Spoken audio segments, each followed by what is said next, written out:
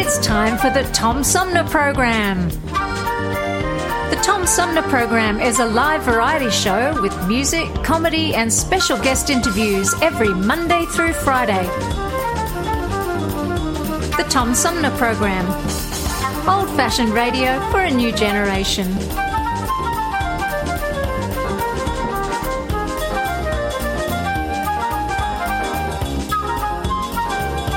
Our theme music is Fruit of the Louvre, provided by Flint composer-producer Howard Eddy.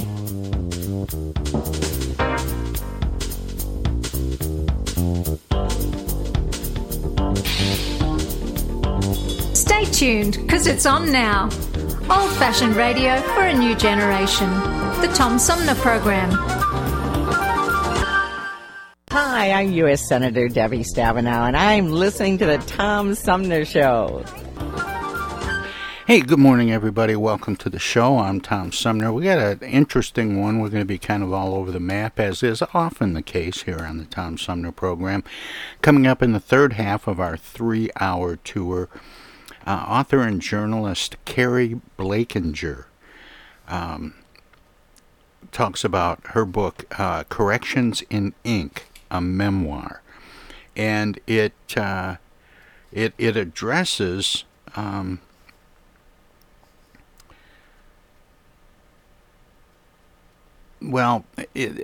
the point of the book is to express that for those still in jail and prisons across the country, it affirms as fact that a life of meaning after prison is possible. Should be a very interesting conversation, to be sure, and one like I've had with Leon El Alamin several times on the show.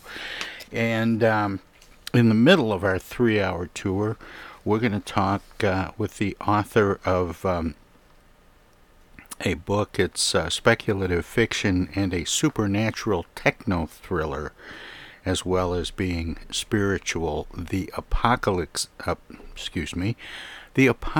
Game by D.C. Smith, and he'll be joining me coming up during the second hour of our 3-hour tour. But first, we're going to talk about the impact of media, and in particular woke media, and how it might be hindering democracy in some way, with investigative reporter Batya Ungar-Sargon.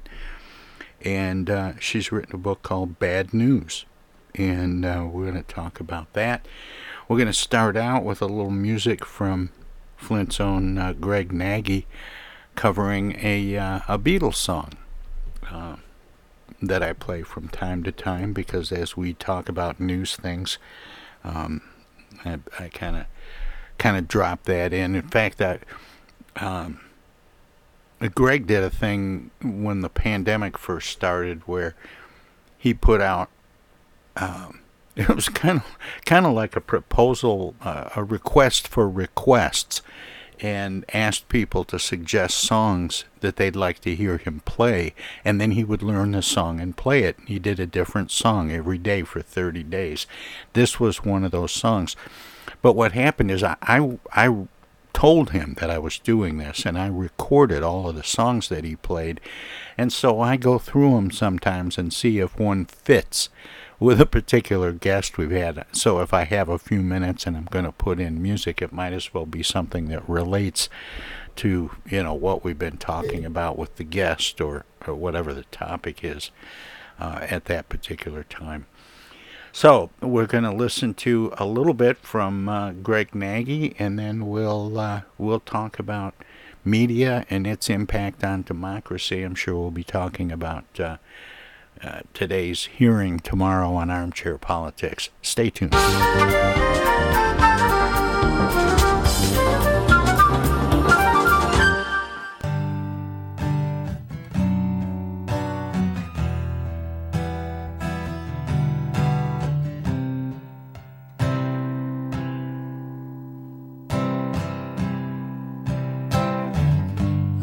Read the news today, old boy, about a lucky man who made the grade. rather sad. Well, I just had to laugh. I saw the photograph.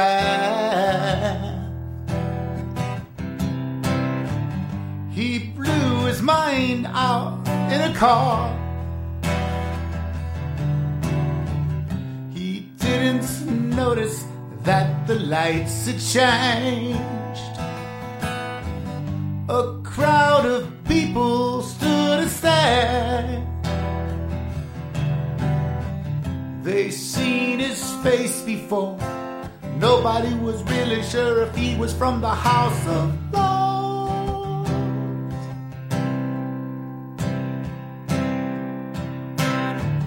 I saw a film today, oh boy. The English army had just won the war. A crowd of people turned away, but I just had to look, having read the book. I love to turn.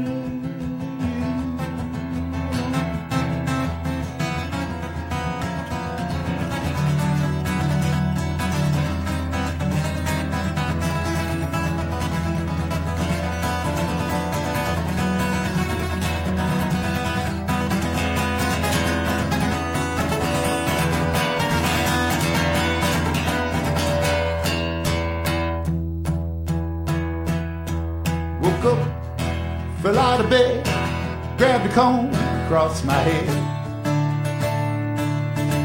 Found my way upstairs and I had a cut. Looking up, I noticed I was late. Grabbed my coat, grabbed my hat, made the bus in seconds flat. Found my way upstairs and I had a smoke. Somebody spoke and I went into a dream.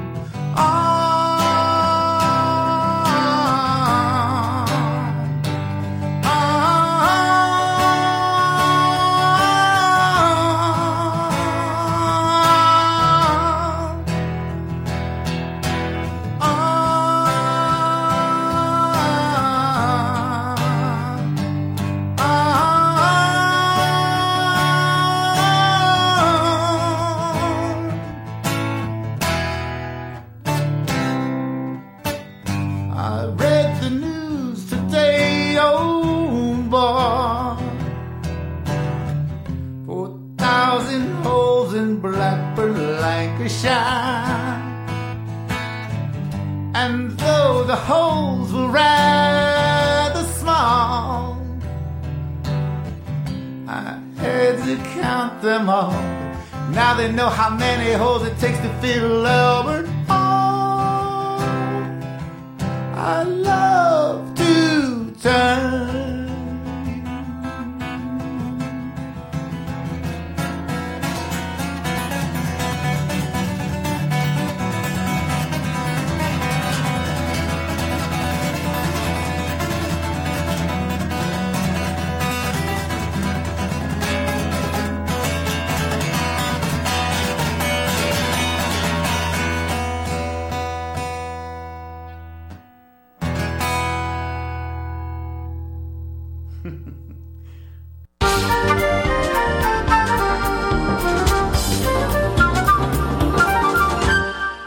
Hey, welcome back, everybody. This is the Tom Sumner program. My guest this hour is let me make sure I get this right. She is the deputy opinion editor of Newsweek and the author of a new book called Bad News: How Woke Media is Undermining Democracy. And her name is Batya Ungar-Sargon, and she joins me by phone. Batya, welcome to the show. Thank you so much for having me. It's really such an honor to be talking to you and to be talking to the people of Flint. Well, you know, this is one of my favorite topics because I'm old enough to remember Walter Cronkite not quite old enough to remember Edward R. Murrow, but there's certainly been a shift during the last half of the last century, and even more so into the new millennium. And I want to talk to you about that, but first, taking right out of the title, what is woke media? I'm so glad you asked that. So I get a lot of validation for my thesis from two sources. The first is journalists like you who have noticed a huge sociological shift in who journalists are, people who can remember when journalism was a blue-collar trade, a working-class job, and have seen that shift, witnessed that shift to where it's part of really the American elites today. In order to become a journalist today, you really have to come from money and have a very, very, very, high status degree. So that's the first source of validation I get. The second is from working class Americans who are people of color, Black Americans, Latino Americans, who look at the way race is discussed in the mainstream media and just do not recognize their values at all. So the word woke originated as Black slang for staying aware of and awake to the ways in which the state, America, was still systemically racist. And of course, that's an extremely important thing to do. When I use the word woke media, what I'm talking about is a phenomenon that sociologists have noticed that started around 5, 6, 7 years ago, to where white liberals have become more radical and more extreme in their views on race than Black and Latino Americans. That's how I use the word woke, to describe a kind of obsession and moral panic around race that white liberals are perpetuating, that the media is perpetuating, which is made up increasingly of affluent, highly, highly educated white liberals. And I wanted to understand why that was happening. And what I found was that these two phenomena are related. The status revolution that happened among journalists from blue-collar trade to highly, highly educated, elite, affluent profession is the reason that the media now talks about race in a way that is so alienating to Black and Latino Americans. And another thing that's come up in just the last decade or so is the concept of fake news. Now, your book is called Bad News. What's the difference between bad news, good news, and fake news? That's such a great question, Tom. President Trump used to call the media, the enemy of the people, and you're fake news, and this is fake news, and that's fake news.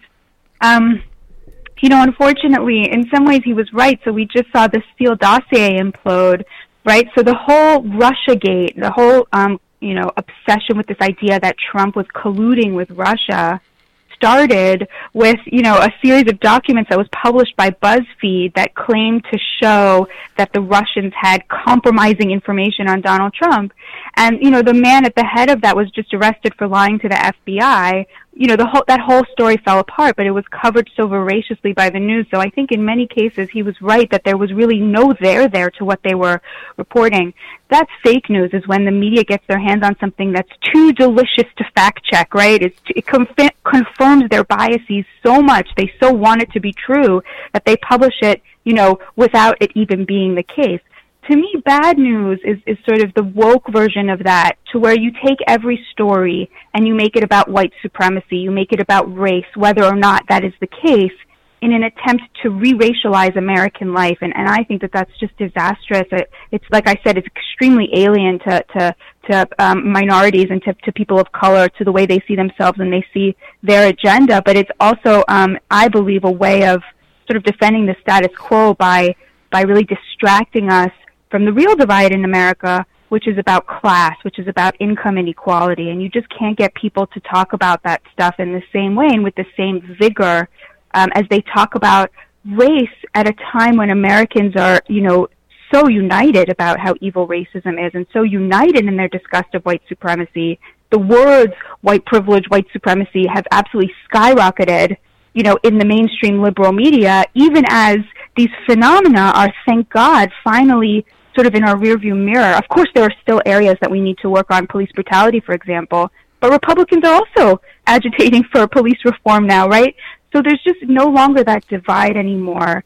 And I tried to figure out why is it that when we're no longer divided on these issues, you have Republicans calling for police reform, Republicans releasing people from prison saying mass incarceration is unchristian, right? How come we still believe that we're so divided about issues like race? And I argue that this is very much about the status revolution among journalists, that as journalists became part of the American elite, they abandoned the working class of all races. More about media with Batya Ungar-Sargon from Newsweek. Straight ahead. Hello out there, everybody. It's me, Tigger. T-I-G-G-R. That spells Tigger. And don't forget to remember to listen to Tom Sumner program on account of because he's so bouncy. I'm Julie Lopez with Crime Stoppers. Have you ever wondered what to do if you have information about a crime or the whereabouts of a felony fugitive and you want the police to know but you need to remain anonymous? Well, here's what you can do. You can go to p3tips.com or download the mobile app. You can go to Crime Stoppers of Flint and Genesee County's Facebook page and click on the Leave an Anonymous Tip tab, or you can call 1-800-422-JAIL. All methods are anonymous, and if your help leads to a felony arrest, you may be eligible for a cash reward. Remember, your voice matters. Our lives have been turned upside down by COVID-19. When a vaccine becomes available, it's critical that all of us get it. What we do as individuals will impact everyone's health, including those who can't get the vaccine. We won't get through this unless everyone takes part. Now is the time to get up to date on all recommended vaccines for both kids and adults. Experts say it's more important than ever for everyone to get their flu vaccine this year. And if you're older, you should get both the flu and pneumonia vaccines, since both illnesses can make COVID-19 even worse. Vaccines are available at a lot of convenient places, so be an example for friends and loved ones and encourage them to get vaccinated too. We all want to reunite, travel, and get back to school and work, but that means we all need to get on board. This is the time to do what's right for each other. Get vaccinated. It's our best shot. Hey, this is Tom from the Tom Sumner Program. Catch me and a gaggle of great guests weekdays on Our Voices Radio, WFOVLP 92.1 FM.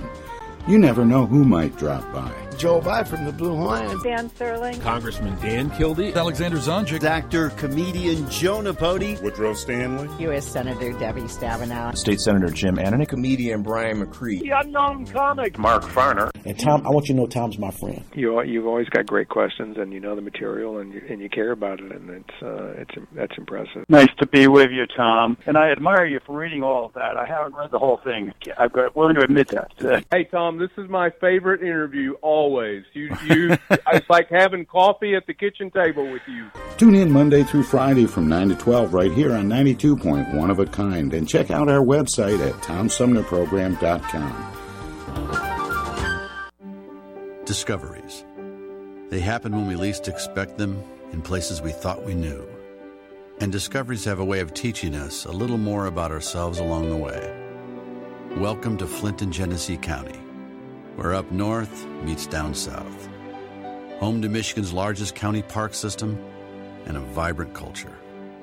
A place filled with discoveries we've yet to make, throughout acres of beautiful lakes, wetlands, and woods, and in the diverse city beyond. Where the uplifting melodies of gospel choirs fill the air.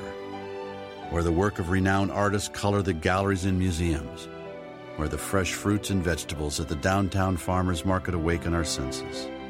And where the cultural center and planetarium broaden our view of the world. Let's spend a few days enjoying the wonders of Flint and Genesee County, where the joy of discovery is pure Michigan. Your trip begins at Michigan.org. Babies come with lots of decisions. Cloth or disposable? Crib or bassinet? So when it comes to protection, go with the safest, most effective choice, vaccination.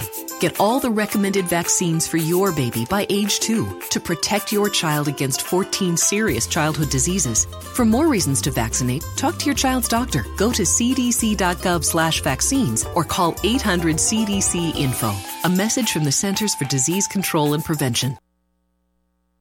This is Congressman Dan Kildee, and you're listening to the Tom Sumner Program. More about media with Batya Ungar-Sargon from Newsweek, straight ahead. One of the things that I've noticed, and it's very troubling to me, it makes it hard for me to even watch the news, especially television news, is, I do a show that's based on long format interviews, and I try to get people who, are experts in their field and let them share their thoughts and opinions and let listeners, kind of make up their mind. But when I see the same sort of format being played out on television, the hosts and anchors of these various programs are not calling on experts, but journalists to comment on the headline of the day. Do you know what I mean? I totally know what you mean. And that is so frustrating to me. When did the people covering the story become the expert on the story? That is such a great question. I think the answer is it's all really about framing. CNN, MSNBC, Fox as well, they won't let somebody on who's going to challenge their viewers' viewpoint, although ironically Fox is better about this than CNN and MSNBC. The New York Times as well at this point. It will not allow a quote in that challenges the viewpoint of its readership. Who is the New York Times' readership? This is another thing that happened over the last 50 years, and I'm really curious to know if you've noticed this as well. It used to be that you had different outlets catering to different sectors of the population, right? So you would have the mass media, outlets, or someone like Walter Cronkite, right, who was really speaking to the working class, the middle class, and the elites at the same time. You would have the New York Times, which was catering to a sort of highly educated, affluent, liberal set. Then you would have the Washington Post for the political set. Then you would have the Atlantic, which was more for, long form, deeper dive, right? More for an academic set. Then you would have, each outlet had sort of its audience.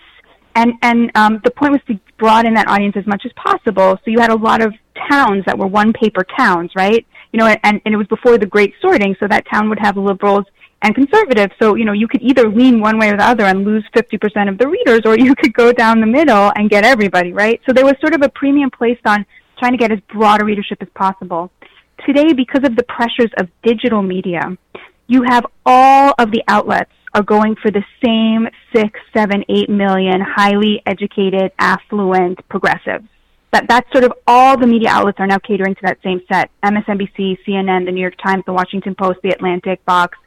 They're all, because we as digital media journalists know so much about who is clicking on what and where the readers are coming from and how to drive more engagement, everybody is now going for the same set. That's why you see this uniformity of views across what were once very distinct outlets. And I think that gets back to what you're saying, which is that, the readers have been trained to expect to see only what confirms their previously held biases. Now, if you put an expert on CNN, they might tell you something you don't want to know. For example, the fact that while the police insult black people more, lay hands on them more, put them in handcuffs more, pull them over more, beat them up more, which are all huge, huge moral emergencies, they don't shoot them more for some reason. When you control for income, it turns out they shoot poor whites as often as they shoot poor black people. Now that's a fact. Now that doesn't mean to me, police brutality is still one of the most important issues in America to deal with.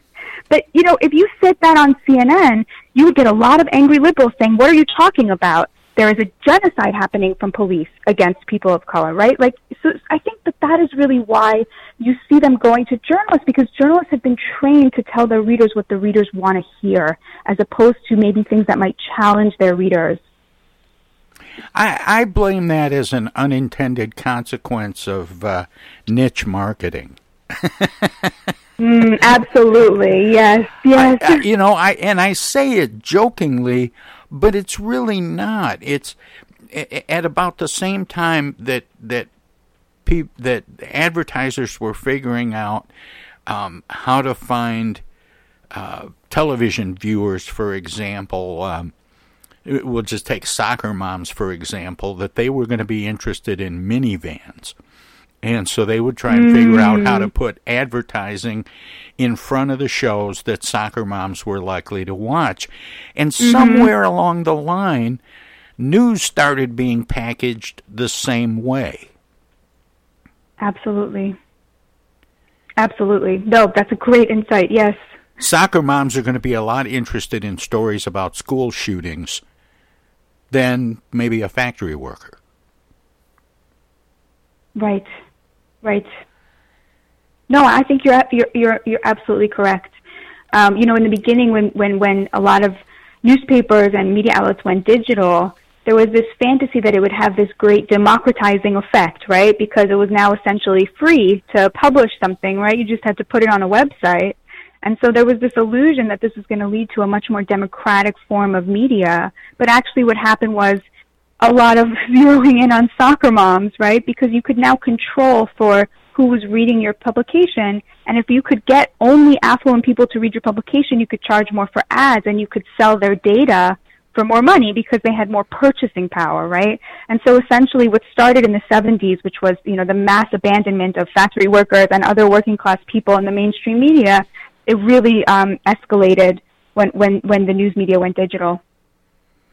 And the other problem with that is the speed. Now, there's always been competition between media, between back in the day when we had daily newspapers, and sometimes multiple newspapers in bigger population areas, some of the bigger cities. They would compete to get a story out first. But now it's become so immediate that these things are happening because of social media in real time.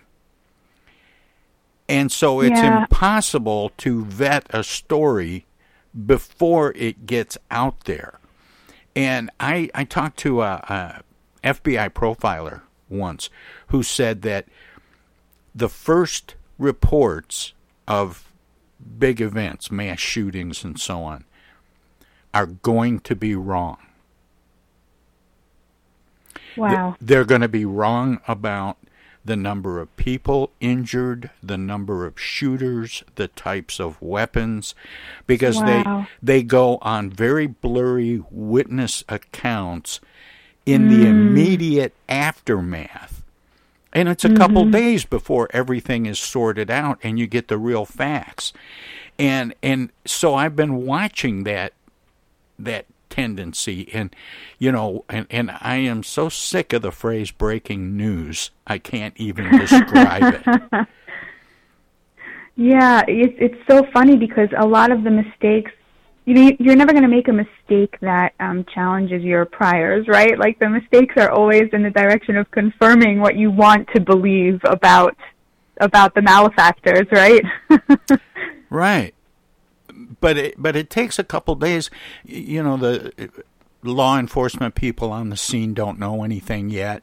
They're just getting there and asking questions at the same time that other people are asking questions and posting the answers before it's been checked and double checked and all that. And journalists didn't used to do that. I mean, it was one thing to be first, but it was more important to be right. Something that I think maybe your listeners don't understand is that every journalist is on Twitter. And if you can get out a tweet about something that happened that proves that your followers' political opponents or their perceived political opponents are not just as bad as they thought, but even worse, right? They're murderous, let's say, that tweet will go viral, and all of the people that you respect, including celebrities and people with millions of followers, are going to start retweeting that tweet. The pressure is not just to get it out from a business side. There's a kind of social psychological pressure here to where, what you have on offer is the attention and approval of celebrities, which you as a journalist can get if you tell them something that confirms their worst suspicions about the people they see to be their political enemies. And that journalists spend all day on Twitter. So that is like it's like the cafe where it used to be, you know, where you would go to meet people, or like the diner where you would see other journalists and you guys would talk about what was going on. But it's so siloed and the pressures are so intense, and you have politicians, you know, getting into the mix, right? And people with just millions and millions of followers. It really, really, I cannot overstate how much that arena shapes the news. I was shocked to find out that in Flint, Michigan, where my show is based, we had a daily newspaper here, the Flint Journal. It still exists, but under an MLive online umbrella. And it's morphed to an online version of itself. And more, I'm seeing and learned that the stories are not, you know, long, detailed, you know, deep dives into what's going on behind the headlines, but photo essays. And they get a click for every photo you look at. And so the stories have become more about collecting clicks than sharing information. It's about the reaction of the consumer. Do you know what I mean? Yeah, absolutely. And this happens because, like, papers that are failing, you know, in you know, local newspapers or what have you, will bring in, you know, these consultants who charge, you know, $250,000, and the consultants will often, you know, advise them to go this route, the aggregation route, the clickbait route. You know, it's really sad, but I think for a lot of these places, it's that or perish, right? Like, these are the options, because there's just no advertising money anymore.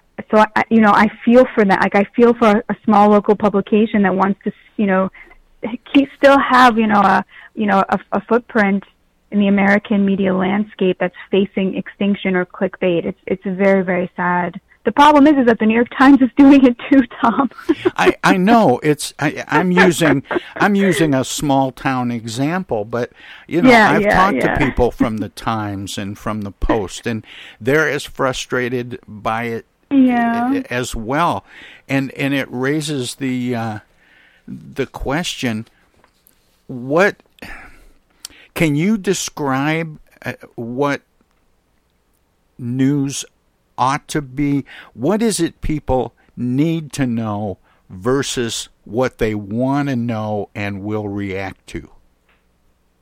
That is such a great question, because I think we know too much, Tom. Like, I feel like we have replaced, in America, we've replaced, like, spirituality and community with information and knowledge. Like, I do think we all know too much. Like, we don't need to know, who AOC is angry at every day. But I get multiple emails from reputable news organizations informing me about this all the time, about this sort of the nitty-gritty of what's happening within the Democratic Party. Who cares? They're either going to pass this bill or they're not. They're probably going to pass it in some version, right? It's like that thing where we just know too much. We've replaced a kind of like like social cohesion and a sense of what it means to be an American with just this like minutia about what's going on at the levels of politics that just really, really, really does not matter to like the average American.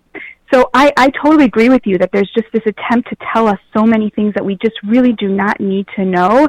And I think that the solution is really what you're seeing, actually, which is a mass consumer boycott of the news. I mean, Americans are just checking out. If you look at CNN's ratings, they are abysmal.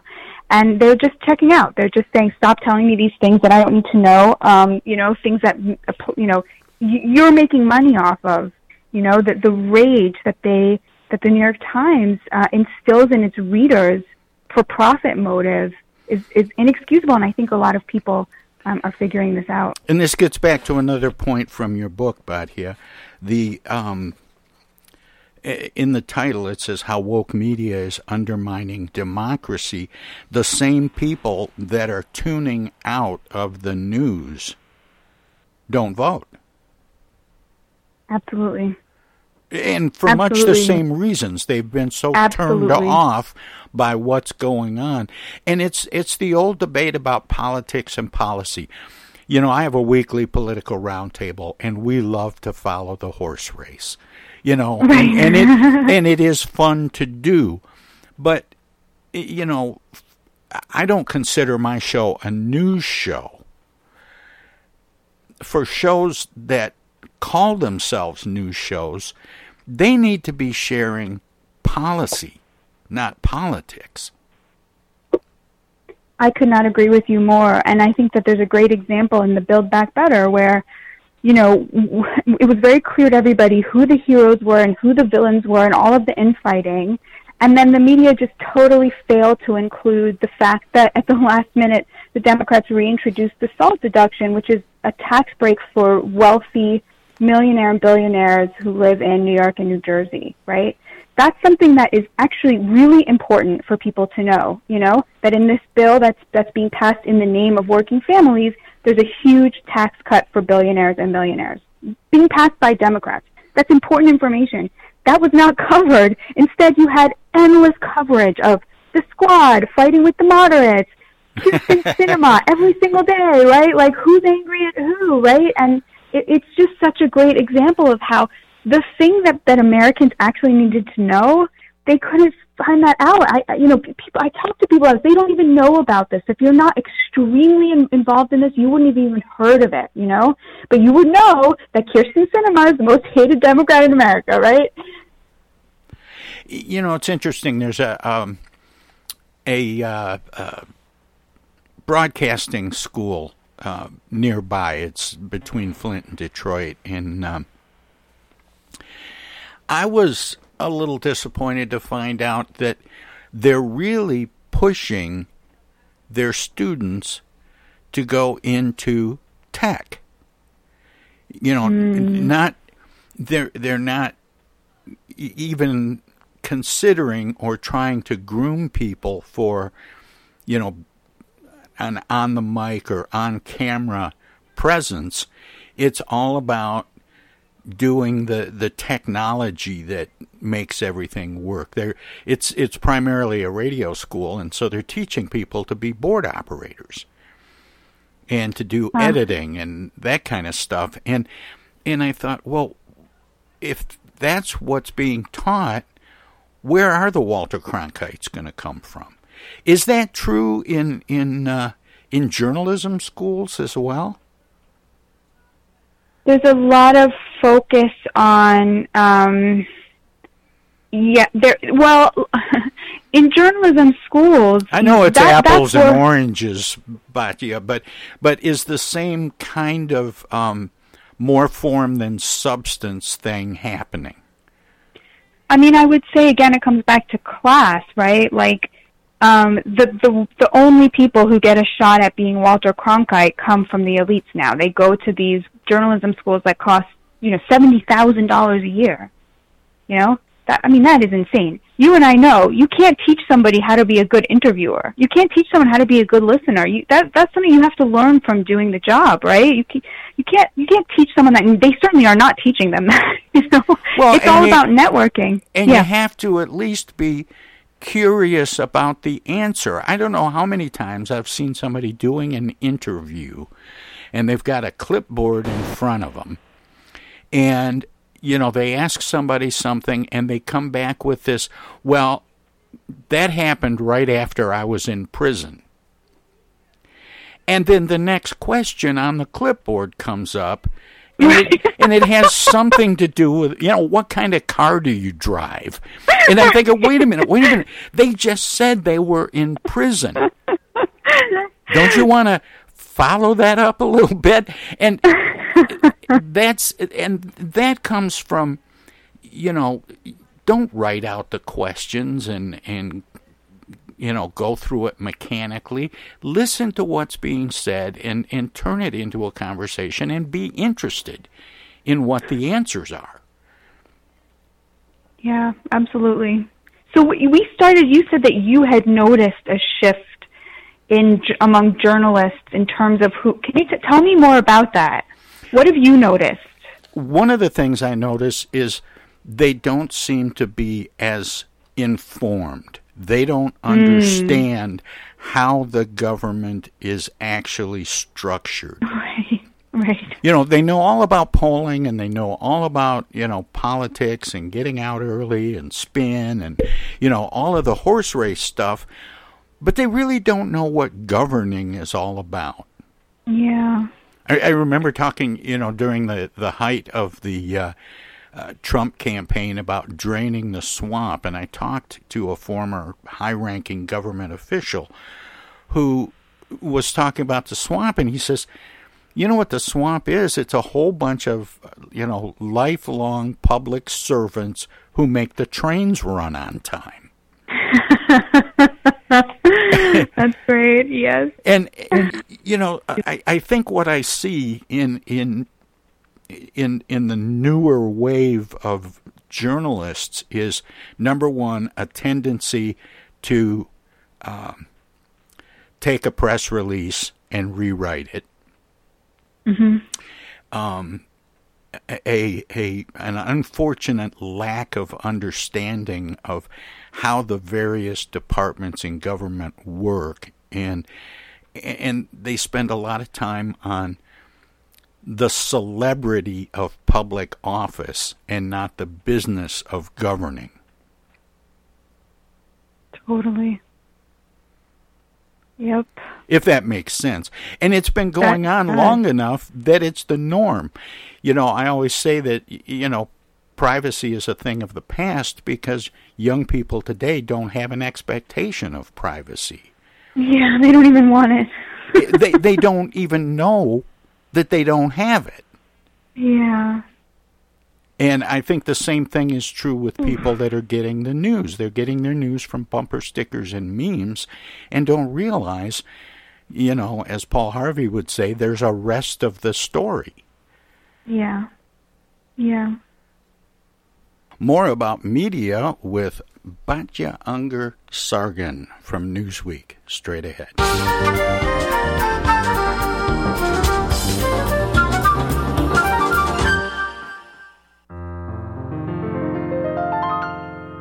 Now, when a virus comes along that's spreading like a plague, and POTUS and his lackeys have been nothing if not vague, well then you've got to trust the CDC and listen well, unless you want to bid our free society farewell. There is a super bad, transmittable, contagious, awful virus, and if we don't act quick and social distance, it will mire us in a stretch of quarantine that lasts until July. A super bad, transmittable, contagious, awful virus. And if you got a better cough in your arm, and if you got a better... Now, back in 1918, influenza had its run, but half the docs were busy overseas with World War I. Today we have mass media and scientists to say, if you don't want this virus, well then stay 6 feet away. Super damn important that we practice isolation, cause we're asymptomatic while it's in incubation. We'll overwhelm our hospitals if there's not mitigation. It's super damn important that we practice isolation. If we don't do it, then we're all gonna die. If we don't do it, then we're all gonna die. And so I hope at last you'll take this lesson here to heart, cause it's already scary and we're only at the start. If you get bored, just think of the immunocompromised, who can't go much of anywhere unless it's sterilized. Oh, super bad, transmittable, contagious, awful virus. If we don't act quick and social distance, it will mire us in a stretch of quarantine that lasts until July. A super bad, transmittable, super bad, transmittable, contagious, awful virus. Super bad, transmittable, contagious, awful virus. The Tom Sumner Program.com. Hi, this is Joe By from the Blue Lions, and you're listening to the Tom Sumner Program. Right now, the COVID-19 vaccines are available to millions of Americans, and soon they will be available to everyone. This vaccine means hope. It will protect you and those you love from this dangerous and deadly disease. I want to go back to work, and I want to be able to move around. To visit with Michelle's mom, to hug her and see her on her birthday. You know what I'm really looking forward to is going to opening day in Texas Ranger Stadium with a full stadium. We've lost enough people, and we've suffered enough damage. In order to get rid of this pandemic, it's important for our fellow citizens to get vaccinated. I'm getting vaccinated because we want this pandemic to end as soon as possible. So we urge you to get vaccinated when it's available to you. So roll up your sleeve and do your part. This is our shot. Now it's up to you.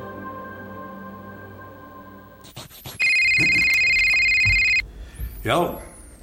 Speaking. Oh, dear. Honey, our car warranty is expiring again. So soon? It just expired last week. You don't even own a car! Not now, Dana. Your father's on the phone. Hey! Mom and Dad, you're being scammed. It's a robocall. Scammers are using new technology and clever tactics to make more and more calls that look legitimate but are hard to trace. They can make it look like they're calling from any number, even from numbers of people you know. My robocall crackdown team is working with state and federal partners to stop the robocalls for good, but I need your guys' help. Don't trust your caller ID. Verify you're really talking to the person whose number appears when your phone rings. And if you accidentally answer a robocall, hang up right away. Engaging in conversation will only lead to more calls. Use a call blocking app on your cell phone that stops robocalls before they interrupt your day. And if you do get a robocall, file a complaint with my office online at mi.gov/robocalls. And Mom, Dad, please do not give your information out to these scammers over the phone. They're just trying to trick you. Well, at least they call. No, I get it, you're busy. But you know Janine's daughter is a doctor. She calls every week. A doctor. I'm Michigan Attorney General Dana Nessel. Visit mi.gov/AG complaints for your connection to consumer protection. It's 2022, and this year the Tom Sumner program begins its 15th year. It would not be here without support through the years from individuals and organizations like these. Seth David Radwell, East Village Magazine, Flint Institute of Music, hello, I'm Maestro Rickety Mag, Flint Community Schools, MTA Flint, Flint Comics and Entertainment, Hamady Complete Food Center, the Flint River Watershed Coalition, W.H. Wisecarver, the Genesee County Road Commission, Lone Museum Auto Fair, Thomas Appliance, the Genesee Health Plan, Swiftlet Technology, Mott Community College, Pure Michigan. Friends on Facebook have also helped by contributing to the show's online fundraisers 2 or 3 times a year. If you would like to help the Tom Sumner program continue to thrive by becoming a sponsor, send an email of interest to tom@tomsumnerprogram.com. Add your name to the list of supporters, past, present, and future.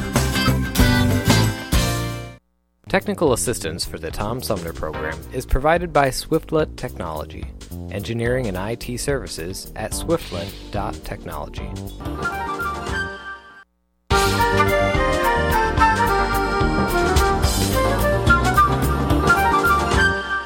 Hey, this is First Ward City Councilman Eric Mays, and you're listening to the Tom Sumner program.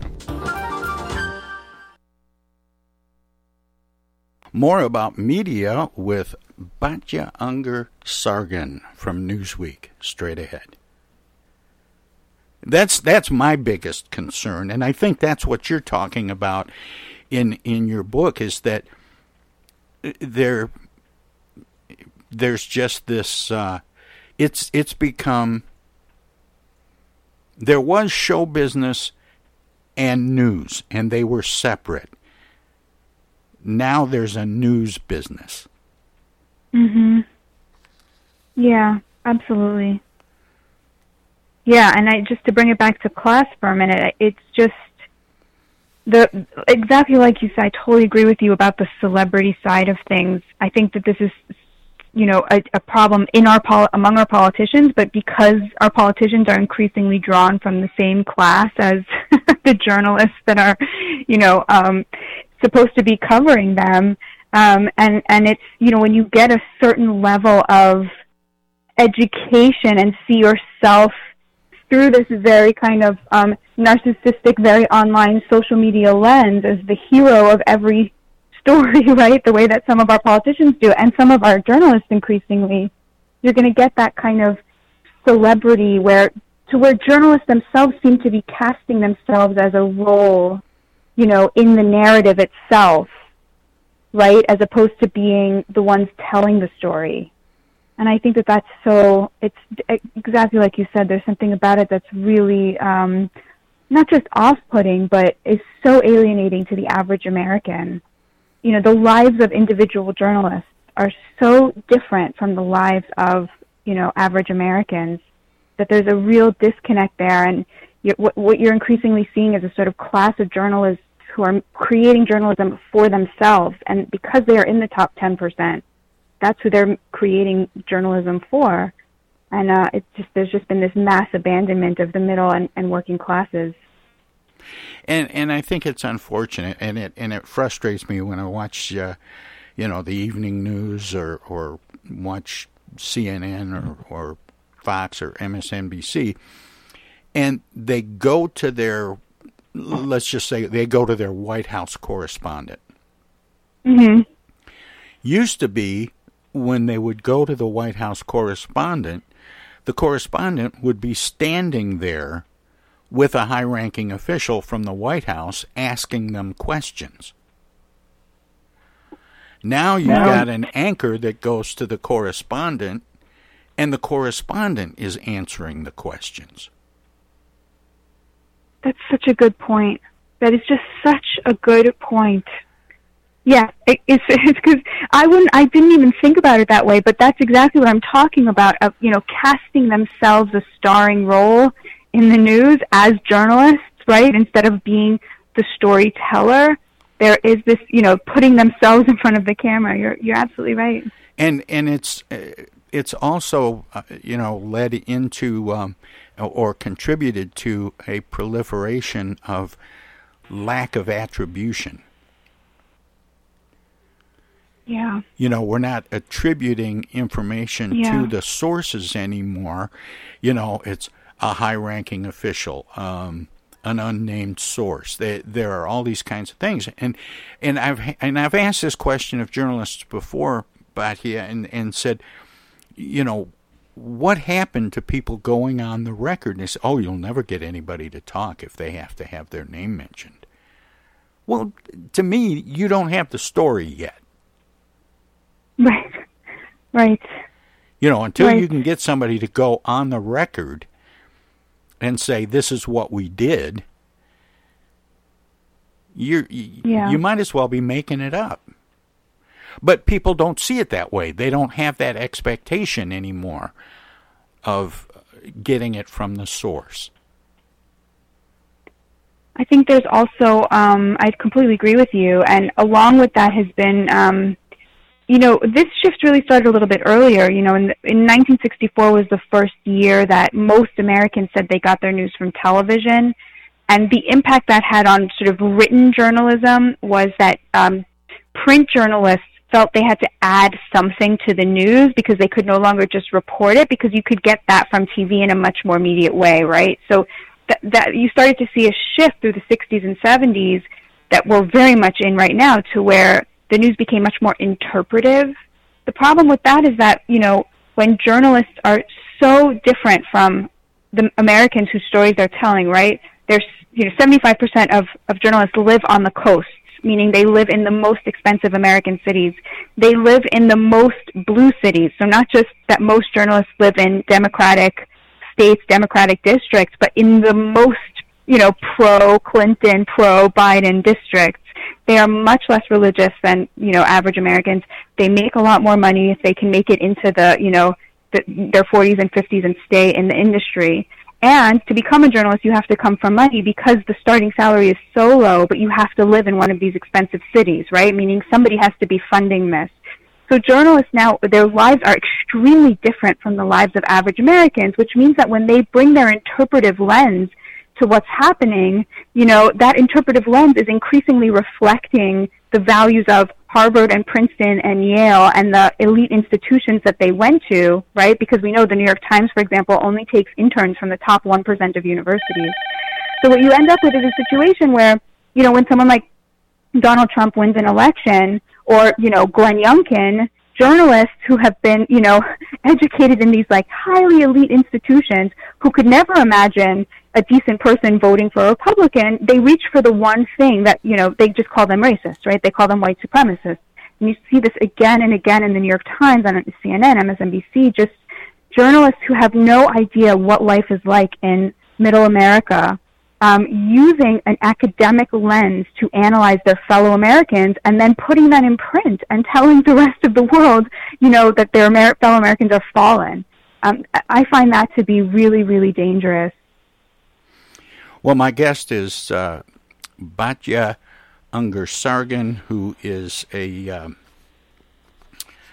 want to get this title right, Deputy Opinion Editor of Newsweek and the author of a new book called Bad News: How Woke Media is Undermining Democracy. But yeah, I told you when we first started talking that this is a subject near and dear to my heart, and I feel like I probably needed to let you talk more about the book. But what's up next for you? Well, first of all, the opposite. This is my opportunity to hear from other people about how they see things. So I'm so glad that you shared with me. I really learned a lot from you, Tom. What's next for me is this is not the book I initially wanted to write. I wanted to write a book about how Americans are much more united over the values that this great nation was founded on. For the first time, I was doing a lot of reporting from the South over the last few years, and I wanted to write a book about how there's been seismic shifts on the right when it comes to issues like equality, and I couldn't sell the book, Tom. Nobody would buy it from me, so I wrote this book instead. But I'm really hoping to go back to that and write about to write a book called A More Perfect Union about just how little divides Americans, and how the people pushing this division, and they are all in the elites, they're in the political elites, the media elites, because they're making money off of it. And we just don't have to accept that narrative about ourselves. So hopefully, hopefully that's what's next. Well, I would love to believe that more unites us than divides us, and that isn't just a slogan. Batya, it's been a real privilege talking with you. I always give guests an opportunity to let listeners know where they can find out more about you and your work, past, present, and future. Do you have a website? I do not have a website. You can find op-eds that I edit at Newsweek, which I would love, because I try to give a lot of space to working class Americans in our pages. So check out Newsweek's opinion section. It's maybe the last place in America where you'll find, right and left right next to each other. We focus on debate a lot and try to bring people from all sides together. And I'm on Twitter, of course. My Twitter handle is @Bungar-Sargon, although I recommend people stay away from Twitter if they can. And wow, Tom, thank you so much for having me. This has been such a privilege and an honor talking to you. Well, Batya, take care and keep up the good work. Thank you so much, sir. All right. Bye-bye. Again, that was Deputy Opinion Editor for Newsweek and author of a new book called Bad News: How Woke Media is Undermining Democracy, Batya Ungar-Sargon. And we'll have more of the Tom Sumner program. To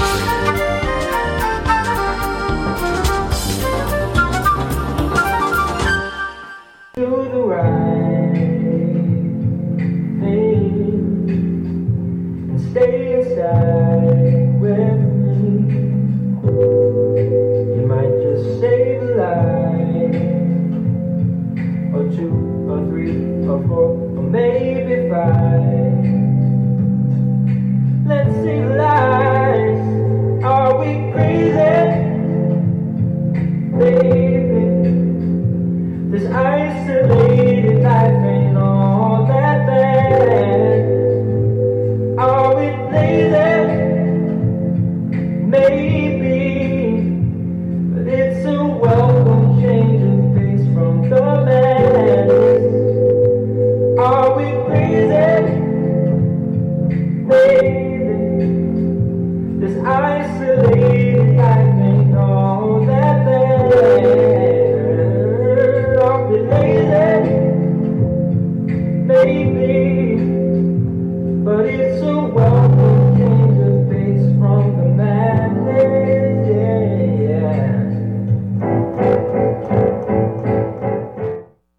on the Tom Sumner Show. Oh, yeah. You pilots, get off of my lawn. We're trying to do a radio show down here. It's a Tom Sumner program, don't you know? Go on, get out of here.